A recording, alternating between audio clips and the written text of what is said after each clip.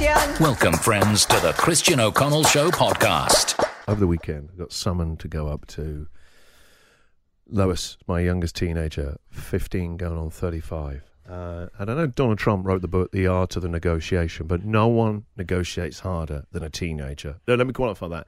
No one negotiates harder than a teenage girl. It is brutal. I didn't know I was walking into a negotiation. I was walking into a trap. Normally when I go up there, it's something, she needs something, right? So straight away, I'm really anxious. Like, oh, God, what is it now?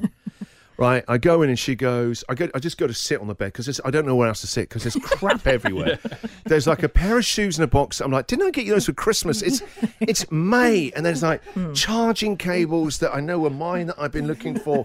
It's like, you know, where the police raid somewhere and they've been conducting a crime for 2 years. There's just so much crap on the floor. So I go to sit on the bed. She goes, no, don't sit there. You'll mess it up. I went, there's mess everywhere. She goes, sit on the floor. Oh. Power play. What a way to negotiate with a grown-up. You sit on the floor. Straight away, she sat down looking at me and I'm like, she's I'm already screwed. winning. Yeah. I'm on the back foot already here. And I go nervously, what is it? She goes, hang on a minute. She starts to log into her laptop. I went, oh, do you need some help with homework? She goes, she looks down at me like this. No. And then she takes me through a 4-page, 4-slide PowerPoint presentation. Oh. The first slide gets my attention. No more pocket money for me, 2022. And I'm like, I'm in, done. Right. All right, see you at tea time. Yeah, I love this. I should sit on the floor more often and come in here. This is great. I'm saving money. Thank you. Great clickbait as well. I want to know what's on slide 2. I'm in. Next slide. You need to get me a coffee machine for my bedroom. I'm like, here we go. Slide 2.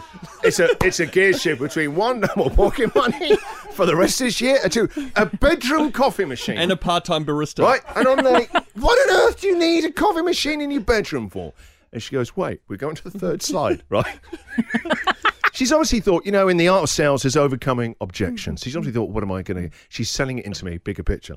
The last slide, I made a note of this. The last slide just says... reasons why you should get me a coffee machine. Energy. And then energy equals, right? Energy equals grades, equals great job, equals care home for you and mum. A nice one. That's clever. And I was like, coming around as if you're expecting that I've saved any money. I've spent it all on wine and vinyl.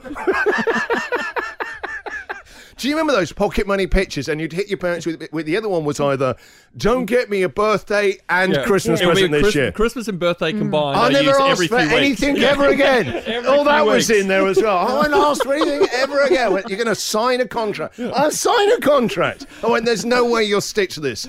Say I get you the coffee machine, okay, as well. You're creeping back in a couple of weeks' time. Maximum 2 weeks. You'll need something else for money.